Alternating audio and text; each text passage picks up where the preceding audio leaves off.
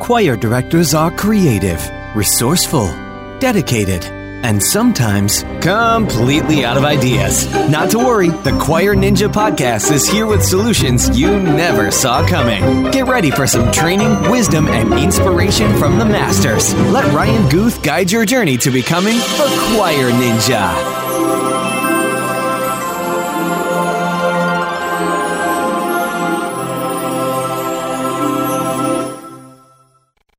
Hey there, Choir Nation. This is Ryan Guth with the Choir Ninja Podcast, and today I am bringing you a Choir Ninja Rewind, hopping back in the time machine from when the Choir Ninja Podcast was the Find Your Forte podcast to highlight an episode with a friend of mine, Adrian Rodriguez, who is a native of the Houston area. He went to the University of Houston. He taught in the Houston area for a while. And in light of recent events with Hurricane Harvey, we decided to air the next couple episodes as a tribute to those people affected in the Houston area in a series entitled Voices of Houston. So, if I do make references to the Find Your Forte podcast, just know that that's what it was before it was Choir Ninja. So you're going to hear a little bit of a style difference because this is one of the earliest episodes that I ever did, but it was a really great, impactful episode, very inspiring episode, and helps us come into grip with what we do every day and the impact that we make with our choirs. So just after our word from our sponsor, I hope you enjoy this episode with Adrian Rodriguez. Today's episode is brought to you by SightReadingFactory.com. Do you hate teaching sight singing? Do you have a carbon footprint the size of Sasquatch because you run off endless sheets of sight singing examples only to hear your students groan in agony when it's time to sight sing in rehearsal? SightReadingFactory.com is a web-based tool that will compose custom sight reading examples based on specifications that you choose. Your choir will actually enjoy sight singing, and so will you. Plus, you will get back hours of your life and finally feel like the choir ninja you were destined to be. If that isn't cool enough, you can add student accounts that link directly to your teacher dashboard so your kids can practice or even take recorded assessments from home. As a sponsor of this show, SightReadingFactory.com has an exclusive deal just for you, Choir Nation. When you purchase their insanely affordable one-year subscription, you will unlock 10 free student accounts just for using the promo code NINJA at checkout. That's Ninja, N-I-N-J-A. So head over to SightReadingFactory.com. That's SightReadingFactory.com. And don't forget to use the promo code NINJA at checkout to unlock your 10 student accounts absolutely free. What's the best part about being a ninja? The gear. It's the nunchucks, the katanas, the throwing stars. It's the same for choir ninjas. The difference between an ordinary and a masterful performance may come down to your most basic and essential piece of equipment, your music folder. My Music Folders creates a superior product, and they do it with a smile. And because they are friends of the podcast, they have a killer deal for you right now.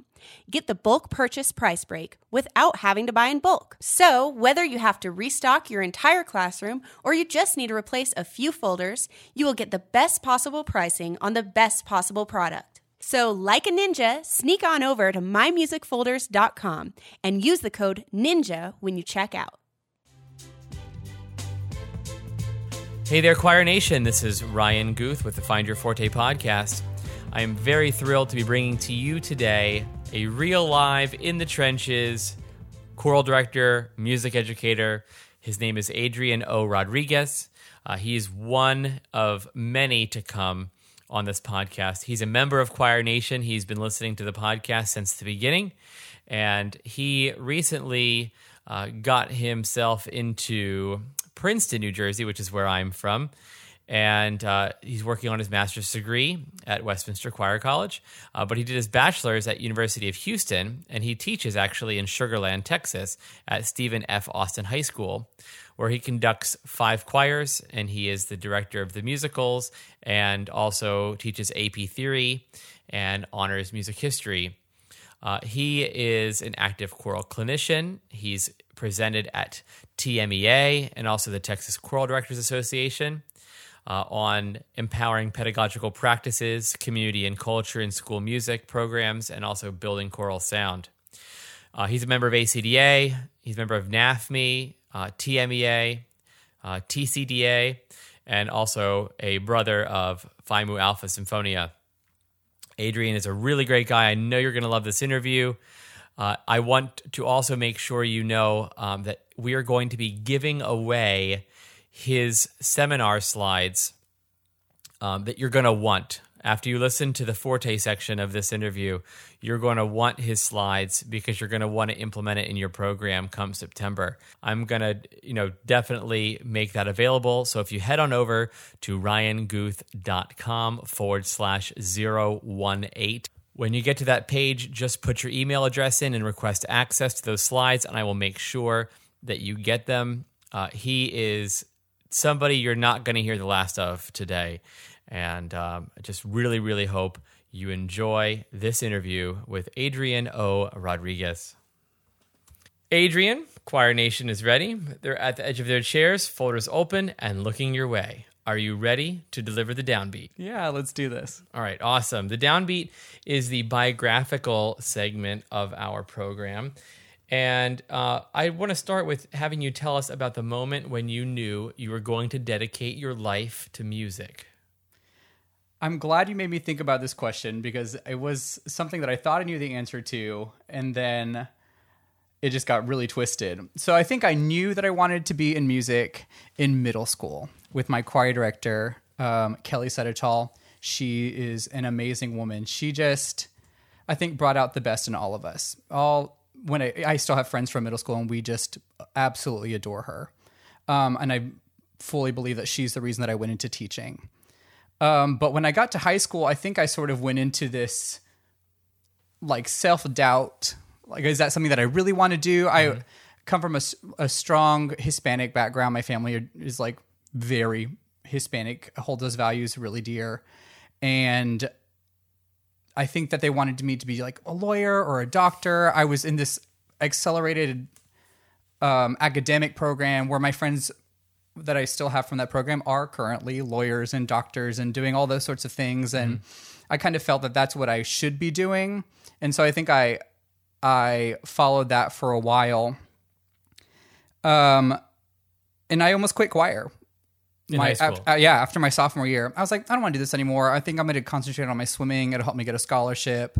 That's what I'm going to do. And my dad sort of gave me the permission, I think, to dig in a little deeper. And he was like, why don't you audition for the Texas All-State Choir? I think you'll like it. I think you'll enjoy the competition. And I was like, fine, Dad, whatever. And so I did it, and I absolutely loved the audition process. It was the music was really challenging. I love competition by nature.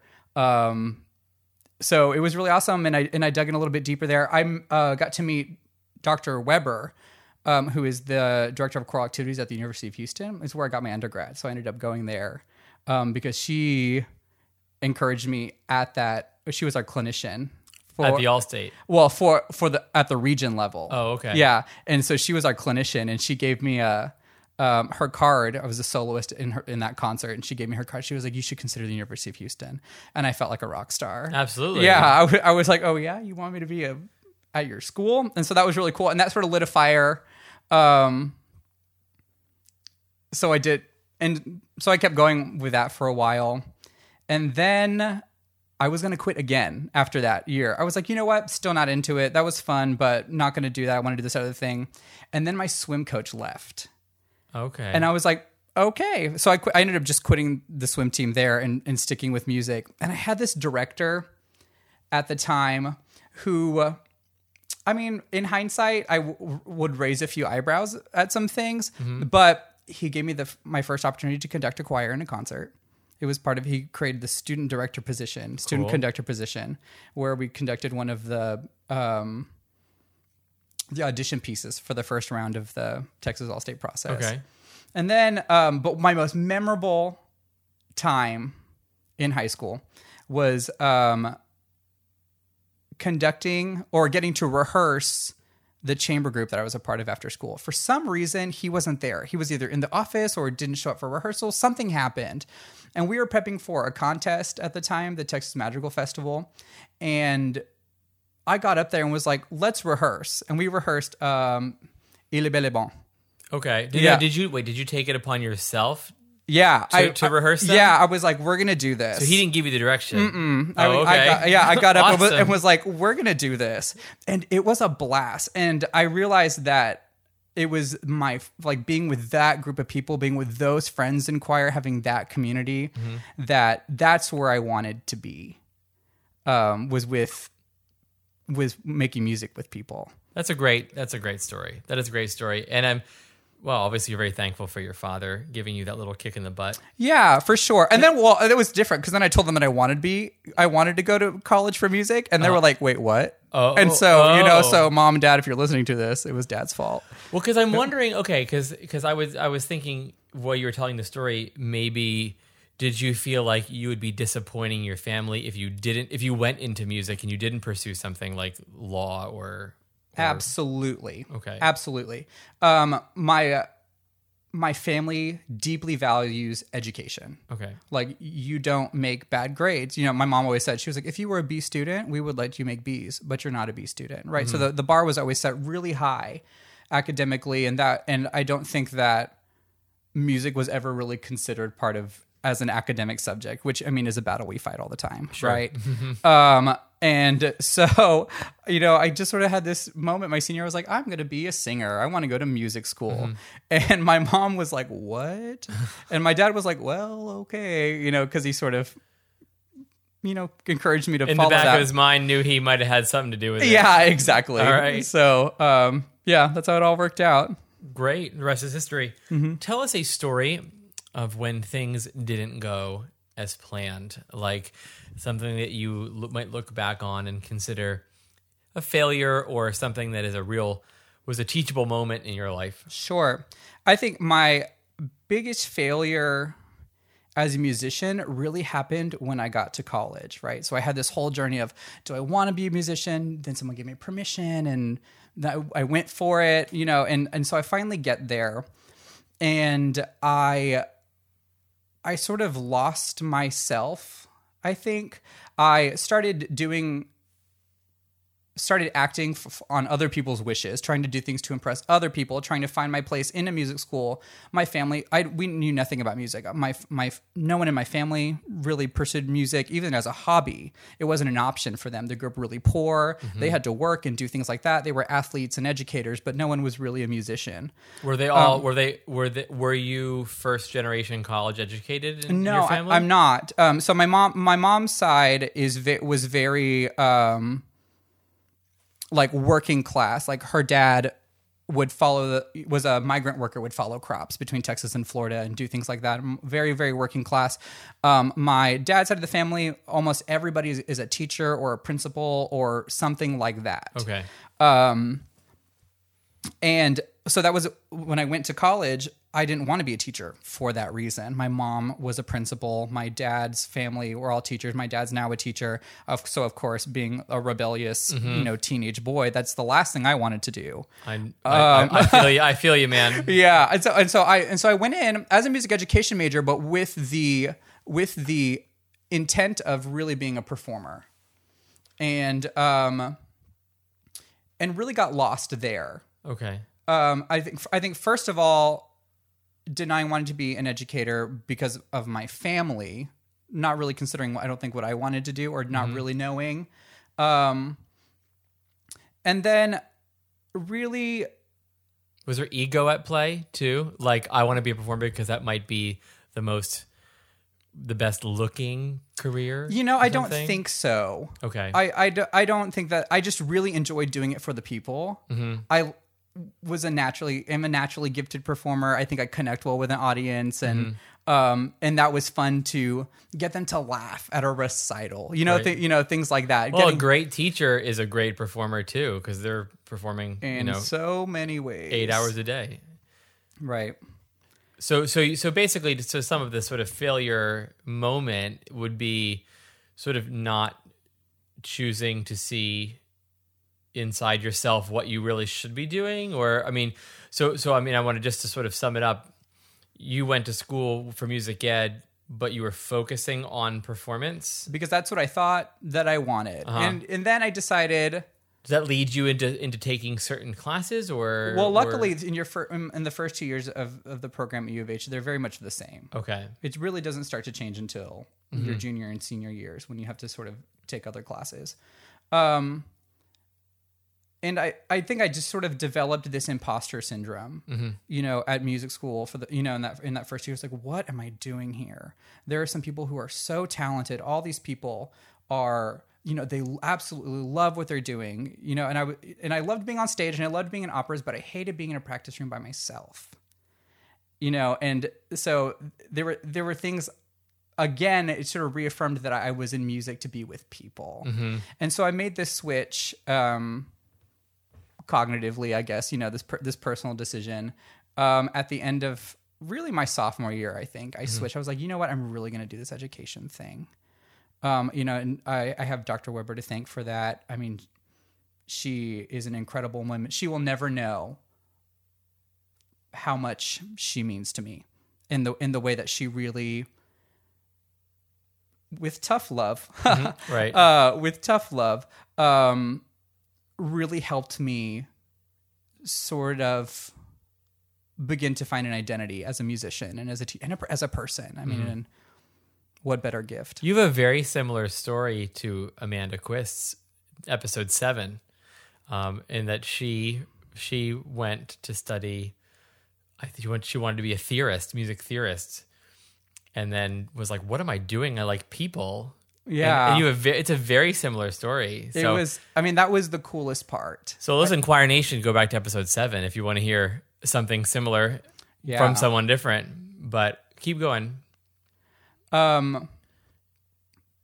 She really helped me. She really helped me find my own. I was always struggling with even with her this hustle for validation. I was like, am I a good enough musician? Am I on my game enough? Am I dedicated enough?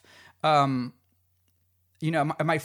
first semester in music school, I was in her top mix ensemble, concert chorale, that just today, or whatever with the time difference, just won their second international prize at a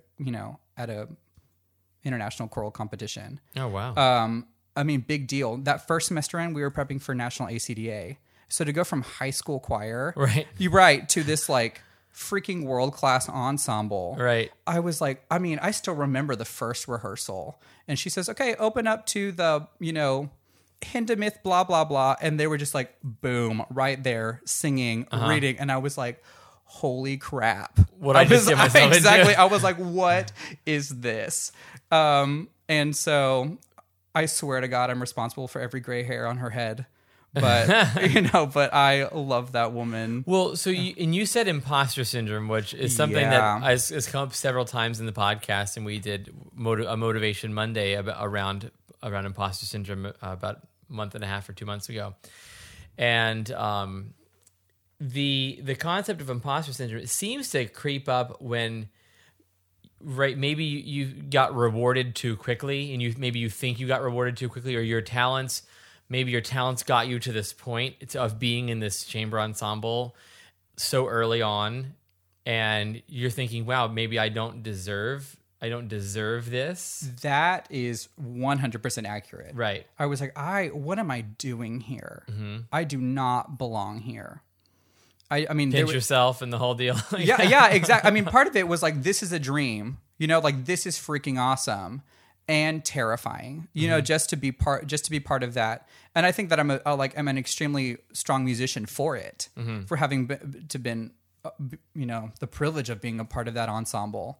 But in those first 2 years, when I was, just accepting that I could pursue music as a profession, with not having to deal with approval of parents or what I thought, there was just a lot at play right there. And I think that was probably the hardest. That was probably one of the lowest points in my musicianship. Remember how you got over it?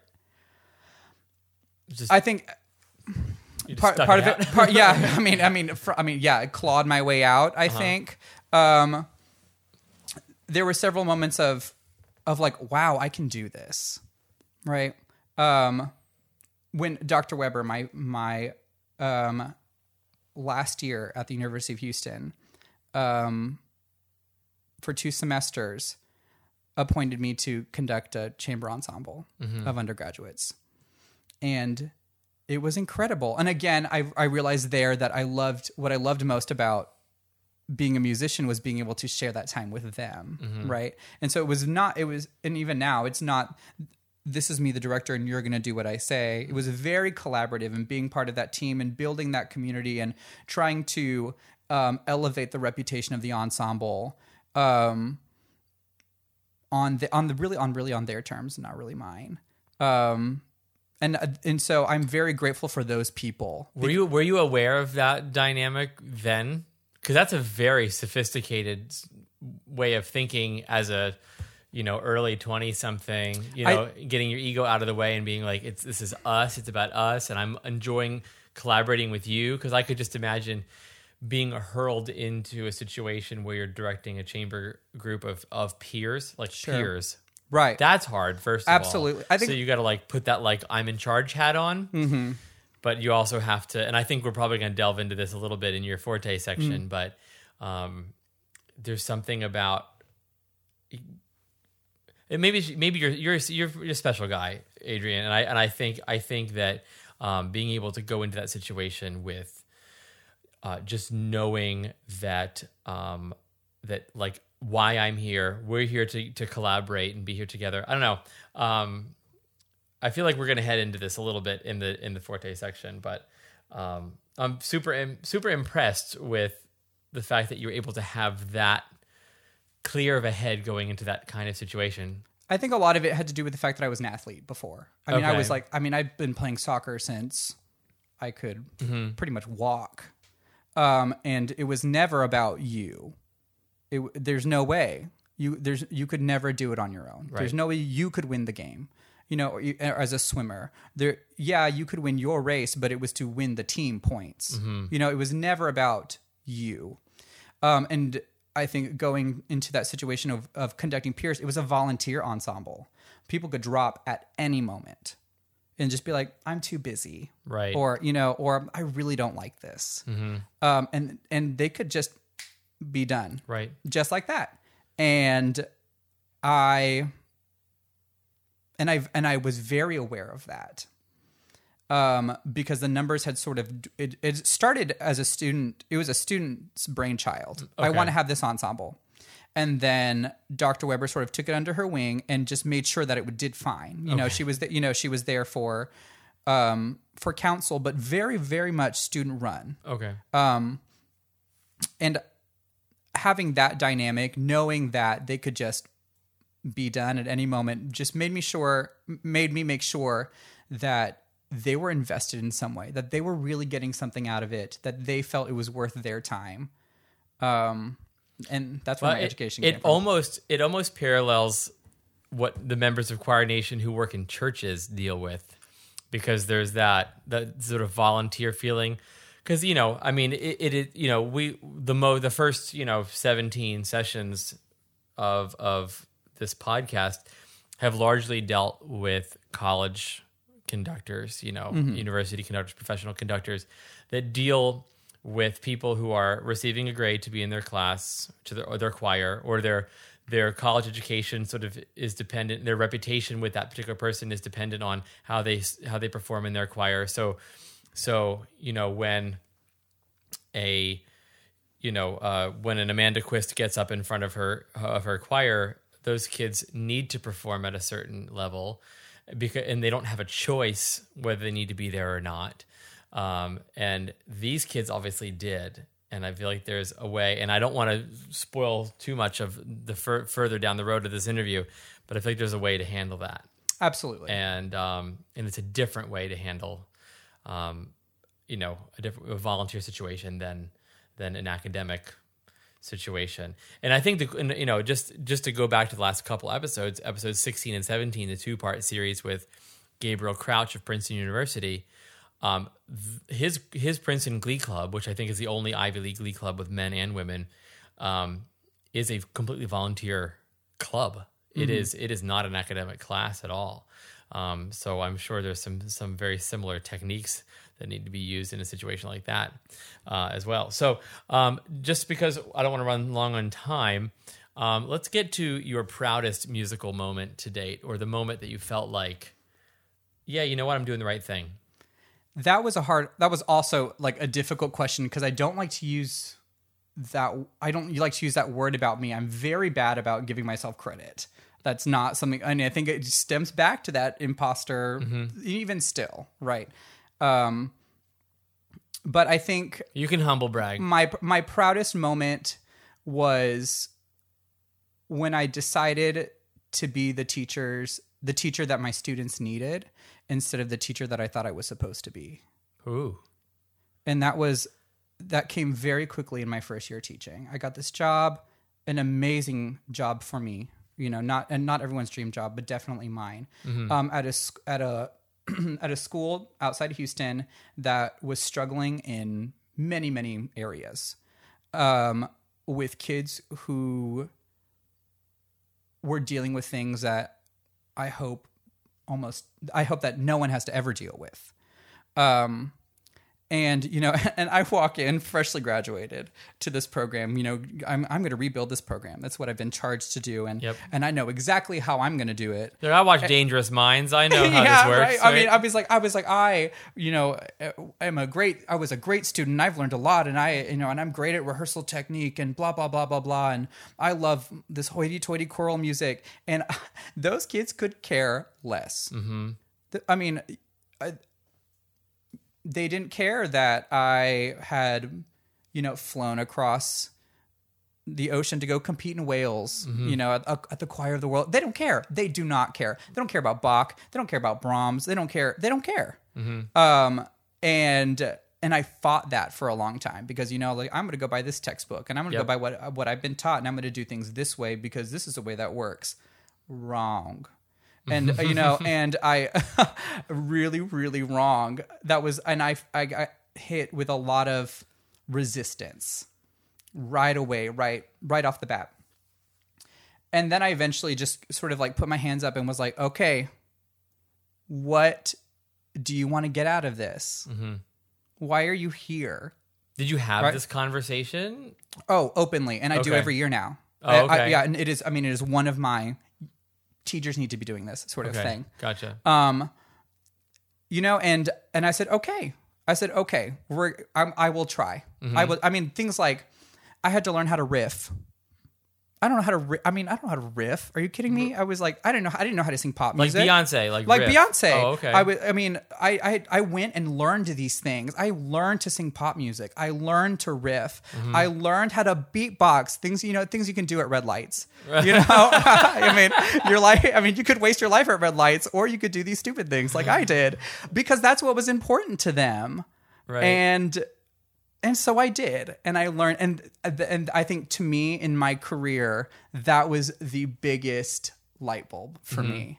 I was like, now I am relevant. That's great. And it didn't have to be.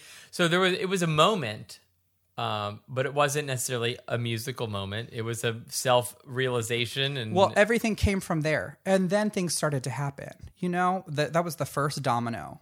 And then we were scoring well at contests, and then we were, gaining a reputation in the community. And then I got, I got offered a job in another district at a bigger school, with a nice program. Mm-hmm. And, the dominoes started falling from there. Uh-huh. But I think that in my musicianship was the moment where I was like, okay, just sort of beginning to teach. And was it far out of your comfort zone to do that, or did you feel like I finally opened up and allowed these kids in, and they allowed me in? Like, did you show this vulnerability through this conversation that you had with the choir? Like, what do you need from me? Is that the first time you sort of like broke the wall down and that was in front of you? Oh, absolutely. I said this and I meant it.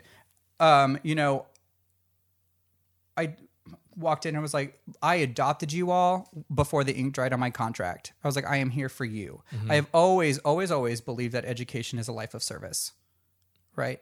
I didn't necessarily know what that meant, but I knew that I believed that. Right. Okay. You know, as when I started teaching, what do you really know when you graduate? I'm almost done with my master's degree, and I feel like I'm just confused on a higher level. You know, Charles.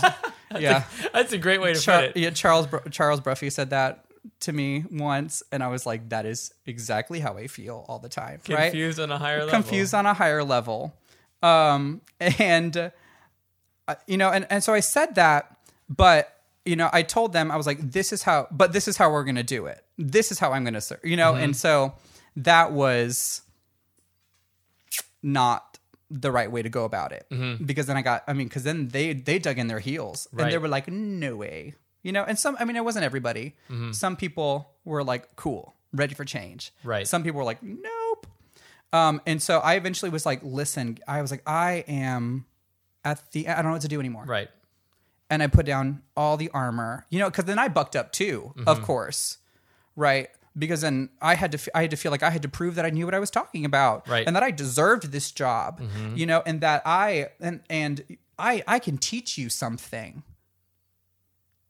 I've learned more from my students than I have ever taught them. That's beautiful. That's wonderful. But it requires that, laying everything down. Yeah. You know, laying down the arms and saying, put hands up in the air. You know, and said, listen, I was like, I have done everything that I know.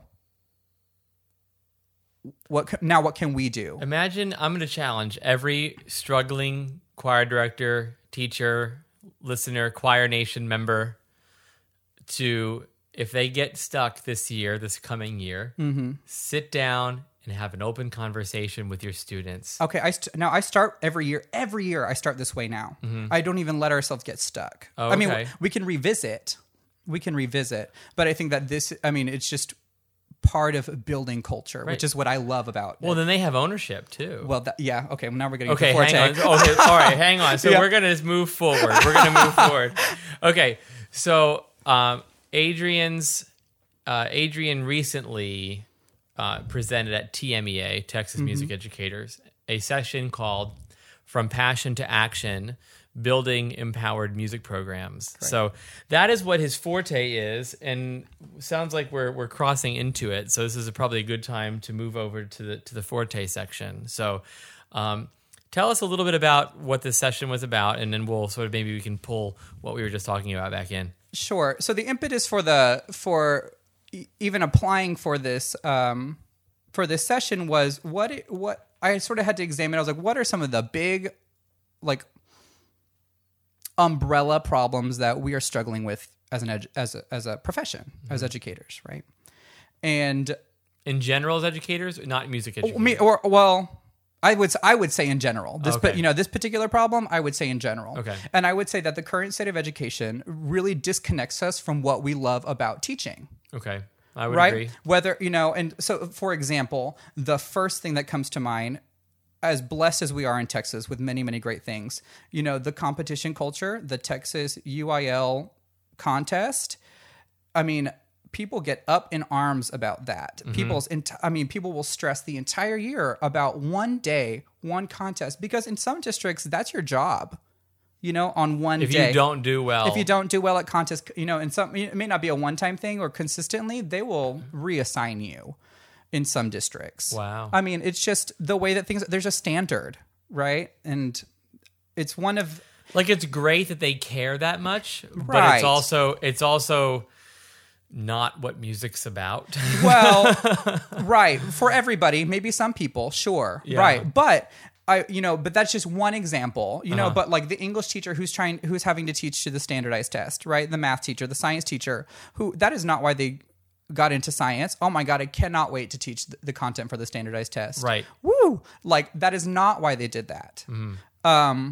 And so this is one of the things that I brought up. I was like, it really, the unhappiness that we have as teachers or that they have as students is that there is a disconnect between what is happening in the classroom and what I, the teacher, or they, the students, love about music. Mm-hmm. And in order to get back to program cultures where everybody is invested, we need to figure out what is worth investing in. And that's different for every person. It's different for every teacher. It's different for every student. You don't know, so ask. Mm-hmm. So is the basis for your talk, does it stem from this conversation? Like is that's where you start? Is that step one? Is this conversation? Yeah, I mean that's yes. Okay, so give me some examples of questions that you would ask in this conversation. You know, give me your spiel. Sure. I am sitting here. I am a student in your class on the first day of school. Let's just say this is a new school or a new class you've not seen before. Give me the idea of what that conversation is like. So we welcome, hi everybody, I'm your teacher, Mr. Rodriguez, right? Mm-hmm. And there are 4 columns on the board. And it says you, Texas, the principal, me. 4 columns. You on the meaning board. them. You, the students. Me, right. meaning the teacher. Me, the teacher. Okay, gotcha. Mm-hmm. And so it's on there, and we start talking, we get to know each other, and I have to feel out the room just to see, are they going to be very open and talking, or they're kind of shy and quiet, because that'll depend on how we answer the questions. But I love this already. The essential question is, what do you want to get out of this? Okay. Why are you here? You signed up for this. Okay. What do you want to learn? Do you have no idea? Do you what things do you love about me? You just throw out all these things. Mm-hmm. What kind of music do you like to listen to? Do you want to be a better singer? Do you want to sing a specific style? So these are goals. Just why are you here? It could be goals. It could be goals. Okay. It could be, inner passions. Mm-hmm. Who knows? So it's why. It's the big why. Okay. Why are you here? Gotcha. Reminds me of Simon Sinek's Start With Why. Oh, which is we'll get there. I'm going to talk about that book. Perfect. Yeah, okay. I'm going to talk about that book because and how it relates to building programs. And Choir Nation, that will be in the show notes. There will be a link for you to purchase Start With Why by Simon Sinek. It's a great book. In Adrian's show notes.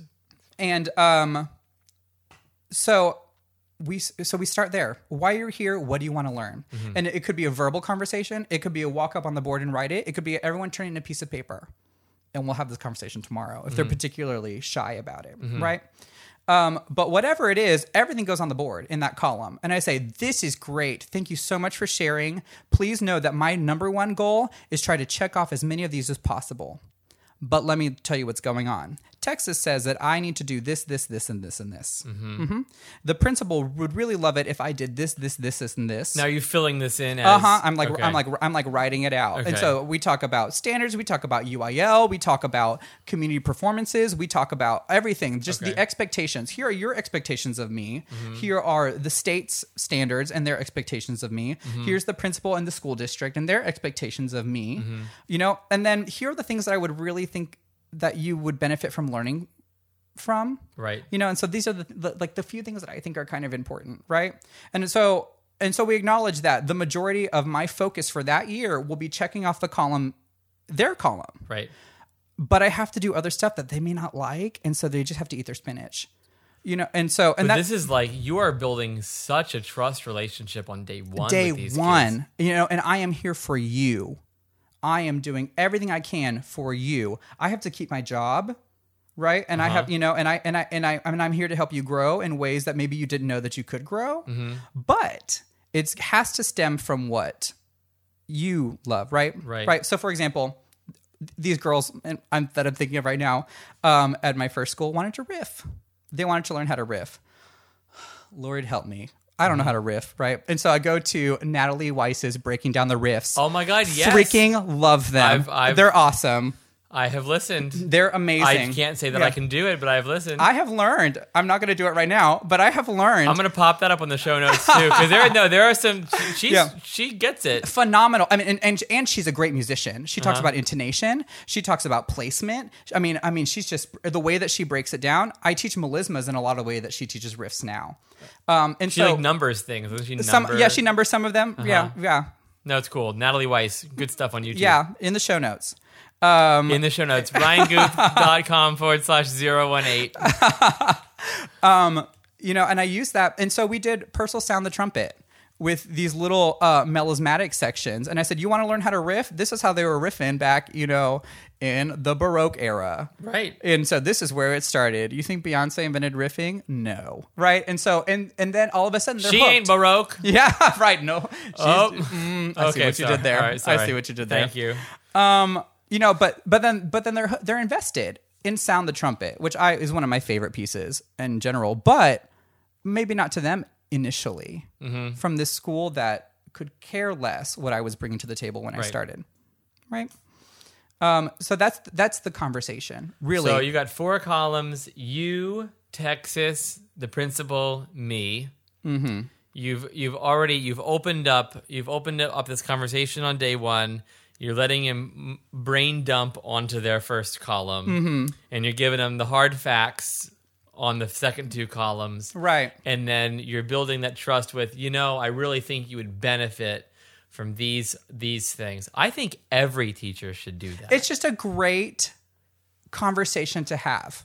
Yeah. What is really important is that it comes from that really authentic place. That is what you're really invested in. Don't say that and do that and then not follow through, because those kids will see right through you, and you will have lost everything.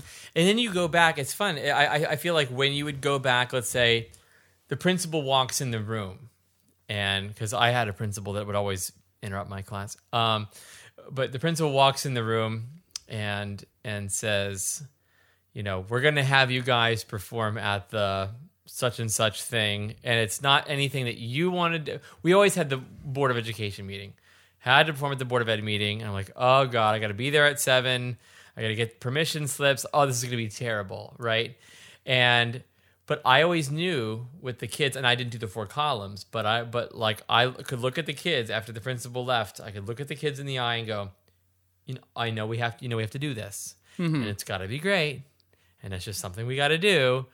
And I feel like in this situation, you can look at that chart and go, Board of Ed, that's a principal expectation, and they're like, yeah, we get it. Like, yeah, and they wouldn't be pissing and moaning about it because it was clear from day 1. Right, it was up front. It was clear from day 1, and you have this little secret between the two of you that this is just our job. This is, I know, as professionals, as singers, these are the things that we got to do. I say that one of the things I say is this is spinach, and you just got to eat your spinach. Love it. We just have to. It's what I mean. I might name this episode "Eat Your Spinach." It might be. And so that's really the first step in creating this safe space for those kids, and that's and the rest of building culture, I believe, happens in creating that space where you can allow those kids to be authentically themselves and help them grow as much as possible. Give them the room to grow. You cannot force them to grow. That's impossible. It's impossible. You can only create the environment in which they can explore who they are as people and musicians. And you have to be okay with the fact that you may not like what that is, because you don't know what they're dealing with. Absolutely. Right? I mean, in my first school, I had to add incarceration to excused performances. For reasons to be excused from a performance. Things that I just didn't, you do not know. Do not assume. Yep. Right? I mean, we hear that forever, but you don't know. And so creating a safe space like that, and that's hard in music classrooms, because your role as the director is to critique. Right, that's right? true. But how do you keep it positive, right? And so, for example, one of the things that I say right from the beginning, the first day, and I tell this to the parents at the parent meeting, is I have a strict, very firm, no credit, no blame policy, right? I take no credit for what happens on stage. If it is beautiful, and I turn around from the concert and the audience is on their feet and applauding, that was not me. They are applauding for those students. If you're my student, they're applauding for you. You did that, right? But if we walk off stage and everyone's like whispering to their neighbor, right? They're not whispering about me. They're not, just like they weren't clapping for me. They're not whispering about me either. And so, what are you going to do? What are you going to do? And you have to be okay. And so what are you going to do today? Right. And if your best, do your best for today. You know, if you just broke up with your boyfriend and that means you're in shambles and the most you can do is stand up and hold your music, if that was the best that you could do today, we will take it. Right? We'll take it. And that has to be okay. Right? I mean, and you know, there are some directors where that is not okay. Right? But, you know, being able to learn to work past that, you know, sure, building that resilience, absolutely. But do the best that you can that day. Right. Well, and it's when you give them that responsibility to make those choices, to do their best, like the example with the breakup thing. Right. You know, and you tell them ahead of time that give us the best you have today. They're probably not going to take advantage of it. Like, you're not going to get the girl necessarily who comes in and slacks off because she can. Right. She's going to do it. She's probably, you know, I'm sure there's some people who take advantage of the rule a little bit. But I think this is all about trust. It's all about trust. You know, it's like my dog walks better off leash than on leash. She pulls me when she's on leash. And when she's off leash, she walks right next to me. Right. It's the same, you know, it's a very similar idea when you give them ownership and you know, I want you to control yourself. I want you to be responsible for your education, right? For your what was the terms you used? Ownership, the no blame, no. What did you? No credit, no blame. No credit, no blame. No credit for the good things, no blame for the bad things. You know, because we have this is another thing. We have very separate jobs. Our classroom is not 50-50. It is not. You have a job and I have a job, and I will do my job 100%. I will do the best that I can every day, knowing that I struggle too. Right. Right. I mean, I struggle with a lot of things. Absolutely. You know, and I'm very open about those. Right. We have a hashtag in my choir, #StruggleBetter, because we all struggle. Struggling is inevitable. Yes. We just have to learn in life how to struggle better. And so we talk about that. Your job is this is to show up on time with your stuff and sing and learn it the best that you can and sing to the best of your ability. My job is to prep the curriculum and copy the music and teach it, you know, and help you gain the tools to teach yourself, you know, those things. Those are my job. Right. But we don't share those. Right. Right. We come together to create this beautiful product, and that's what makes music making so awesome, because when it's you know, the synergy is what makes it the magical process. But you own your half of the deal, right? And I promise I will own my half. And I mean, and I give the conversation just like that.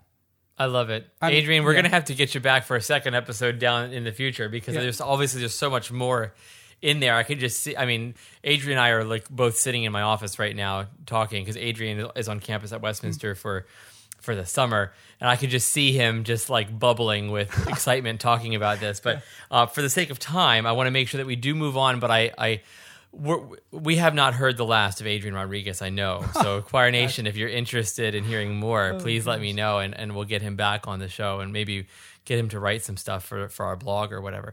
All right, listen, the Accelerando round. The Accelerando round is rapid fire questions. It is short answers. Not much explanation. Okay.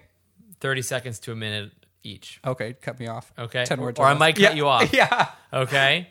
All right, so if you were to sum up your life in a paint color sample, like you got at Home Depot, what would the name of that paint be and why? Did I tell you that I used to do this? No. I used to take the paint samples from Home Depot and rename them. Shut up. Okay. Yeah. All right. That's really funny. But now I don't know what I would name my own life color. Well, what color would it be? It would be in a shade of what?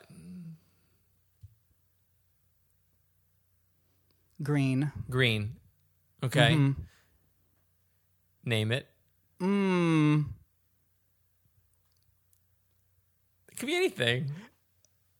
It could be. That's the hard part. It could be anything. Yeah, it's okay. Pick something. It would be green, and it would be. Well, Jesus. I don't know. It would not be it could be Jesus. I don't know. Green. Yeah, right. Exactly. Jesus rose in the spring. I don't know. Yeah. So the reason I chose green was because of the spring. I feel like it's constantly new life, new life, Okay. new life, new green. It's green. It's green. It's Jesus arose in the spring green. I love it. Great. All those hyphens. I think it's great. That's a lot of hyphens. That is a lot of hyphens. We'll be talking to Home Depot about this particular color. Gosh. Yeah. This will be part of the Find Your Forte paint color series. Yeah, I know. All right, what project are you most excited about right now? Ooh, I'm at a new school.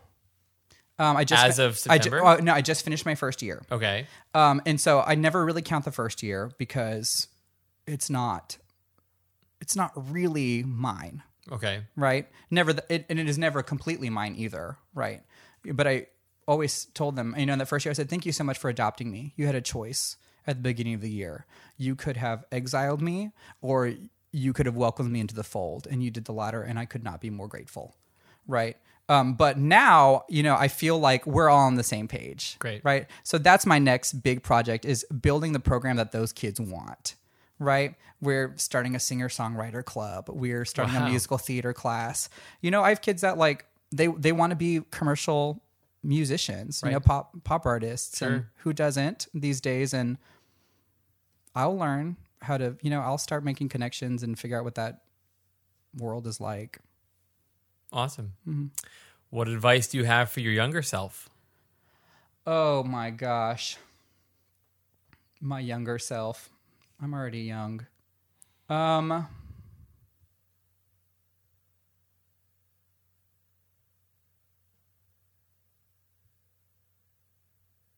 You're so full of wisdom already. My younger self. What did I not? Oh, lay your ego down. It's not about you.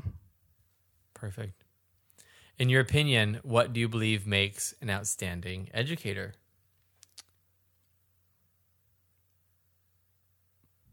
A lot of things. I think a commitment to being relevant to your students, to creating an education that is meaningful to them on what they value, that shared value system. I think that's like the main piece. Are you giving them an education that they value? Walk us through your morning routine. On a good day. On a day I was like, when I get up on time or when Yeah. I'm running. So I have 3 alarms that go off at Okay. 5, 5:15, and 5:30. Okay. And when they pop up on my screen, they say, you is kind. The second one says, you is smart. And the third one says, in all caps, you is gonna be late. And they're different. One of the, the Is there first. an app for this? Oh no! And I have an the iPhone. Adrian Rodriguez I have an You iPhone. Is Gonna Be Late app. And you can name your alarms like nap alarm or blah blah blah alarm. And so that's what they say. And so the first ones are like do do do do do do do, like these really gentle, and the last one is like it's like get up now.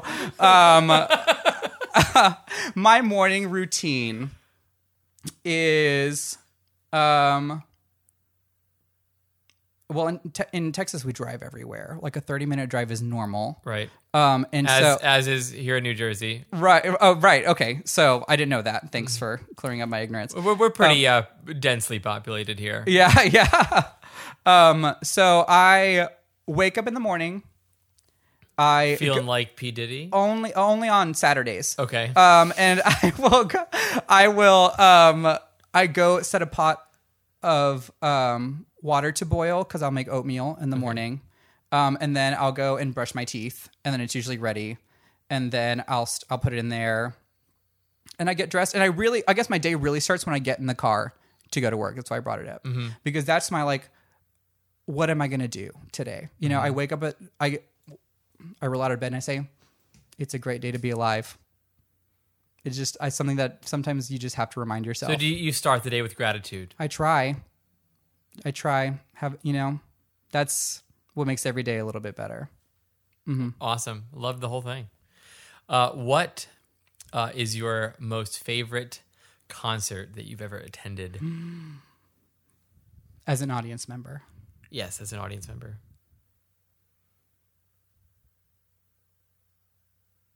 There are so many. Which one is my favorite? You're going to have to pick one. I know.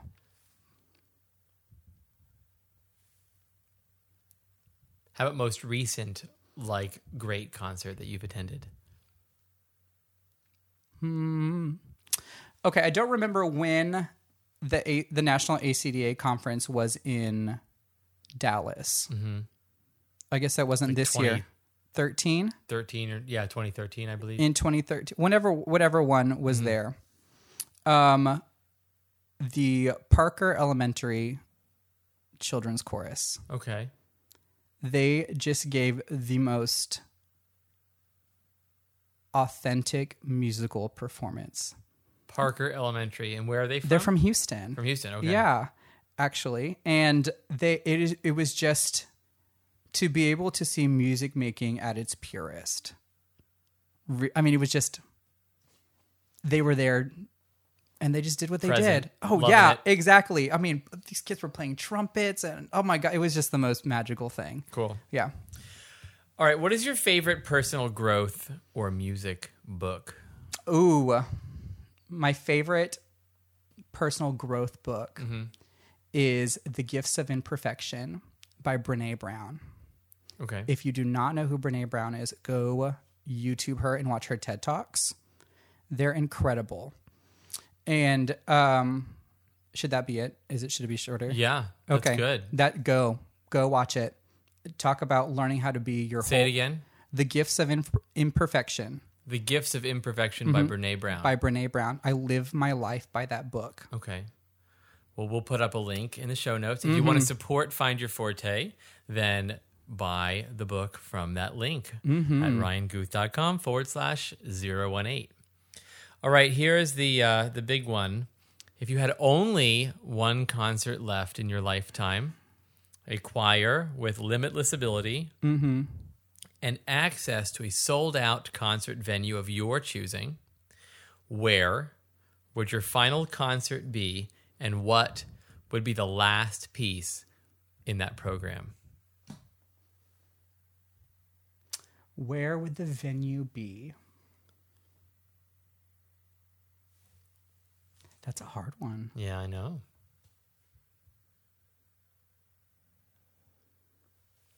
It would be in somewhere, I don't know. It would be somewhere in the community of that choir, wherever that choir is from. Okay. You know, so if it was from a suburb of Brooklyn, we would have it in Brooklyn because Okay. that's their home. Okay. And that's where they could, whatever, that's that. What would the last song be? Mm-hmm. I mean, I would let them choose. I would say, you know, we would totally, that's, What would you choose? what would I choose? If we were it was- on the fourth column and it was the me, and it was the me column. and you had to, and you were like, you would benefit Sure. from this. You would benefit from this. This be a mixed choir? Would it be? Would it be? It'd be high school students? Probably. Okay. Yeah, it'd probably be mixed choir. Okay, we got If we it- got Brooklyn high school students. It would really be, I mean, it would be whoever. Who wants to show up and sing? Who really wants to share this time? Who wants to build this together? Okay. Let's do it. Okay. Whatever your ability level. And that last piece would be And that last piece would be, they're going to sing it beautifully.